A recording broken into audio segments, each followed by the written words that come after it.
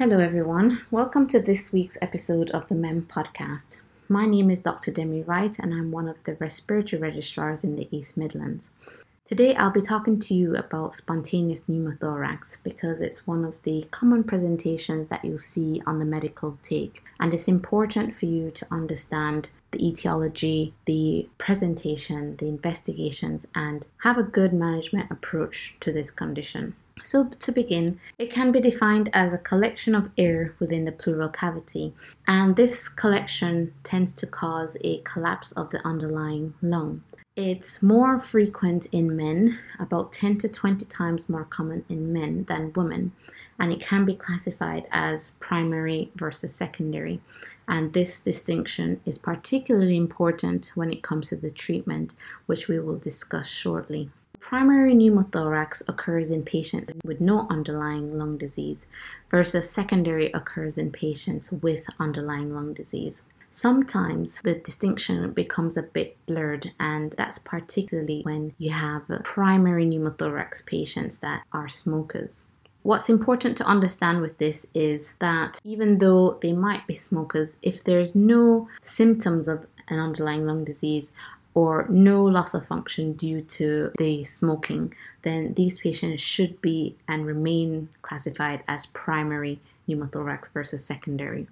So secondary pneumothorax is most common in COPD, but it can also happen in other conditions such as lung cancers and necrotizing pneumonias. What puts people at risk for pneumothorax?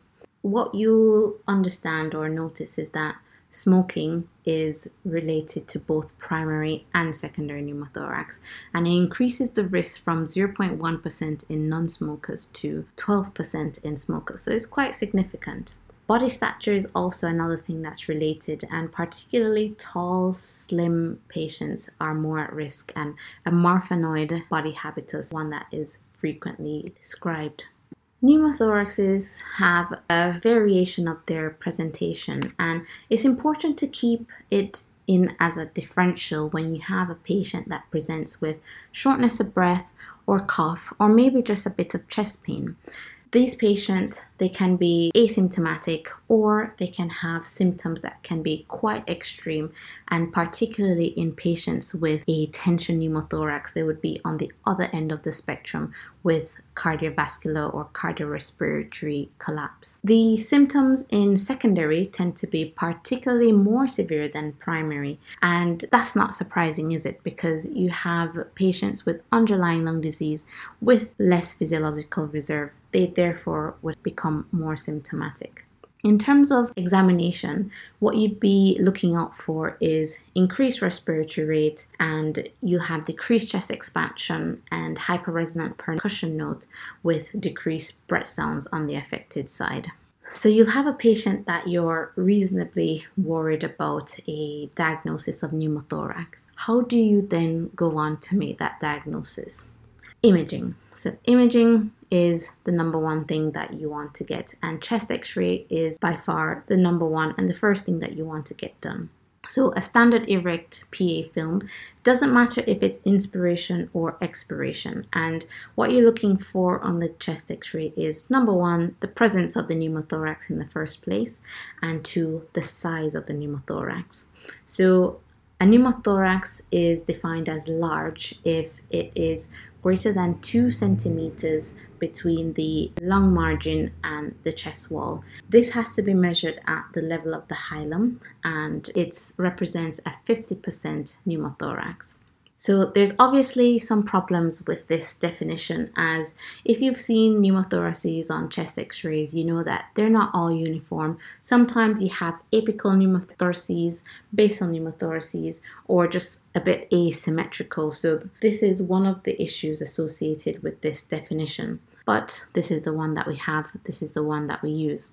If you have any uncertainty about the presence of a pneumothorax, and particularly in patients with bullous lung disease, you might want to take the next step and use a CT for diagnosis rather than going straight to treatment.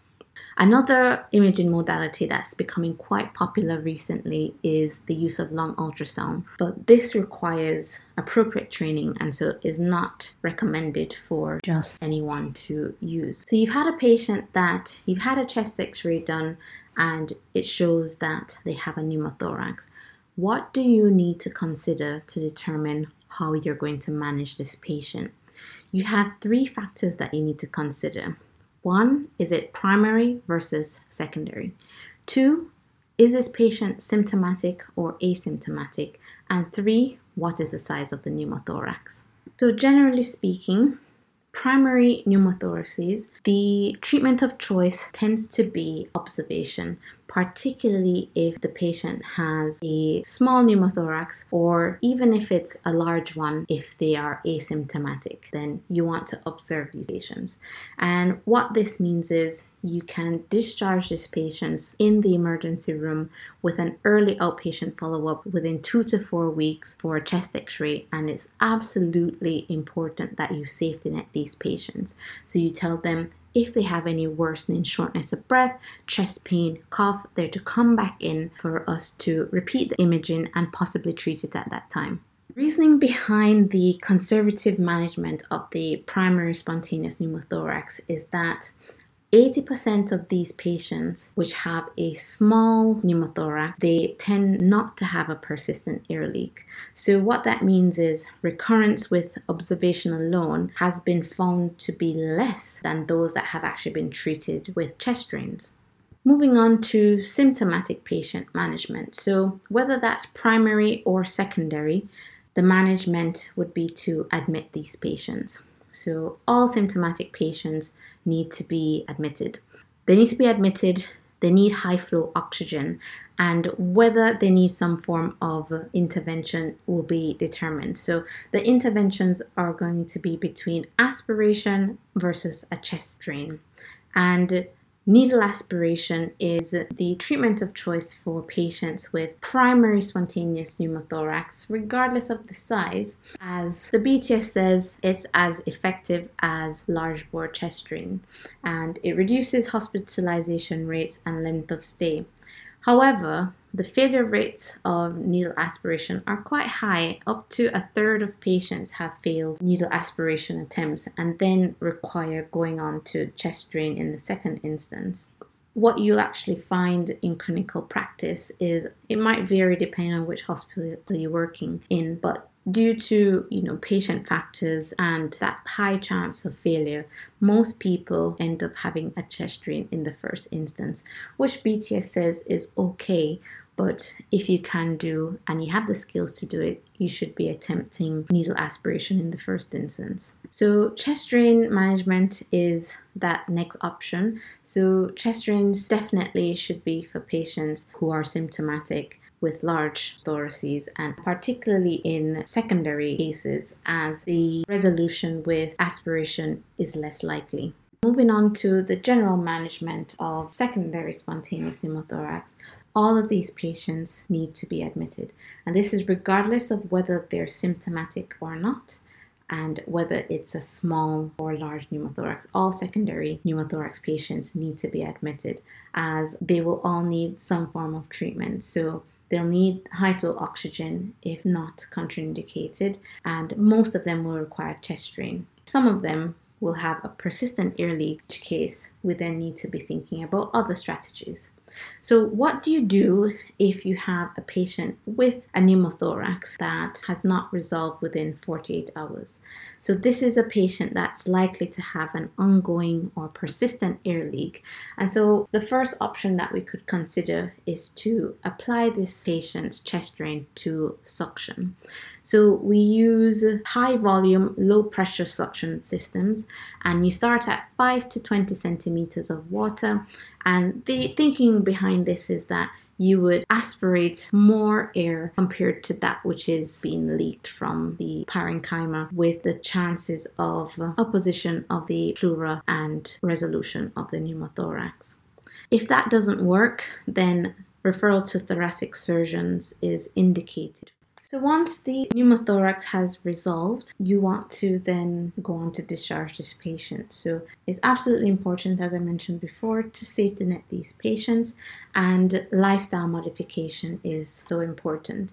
So smoking cessation is key, as the ongoing risk of pneumothorax is there. These patients will need to be followed up with the respiratory team, and this is particularly in secondary pneumothorax patients where we might need to manage the underlying lung disease. And of course, there's a risk of recurrence, so possibly planning later surgical interventions. Patients can return to work once they have resolution of their symptoms, and it's only important for them to avoid extreme exertion and physical contact sports. It's important to advise them as well to avoid air travel for a minimum of 6 weeks to 3 months post resolution of the pneumothorax, and they can never dive unless they have had surgical correction. So, in summary, a pneumothorax is collection of air in the pleural cavity, and it can be primary or secondary. Investigation of choice is the chest x-ray, and treatment depends on whether it's primary or secondary, symptomatic or asymptomatic, and the size of the pneumothorax. Largely speaking, all secondary pneumothorax patients and all symptomatic patients need to be admitted for some sort of intervention, which is likely going to be a chest drain insertion. Thank you so much for listening. I hope that you have found this useful.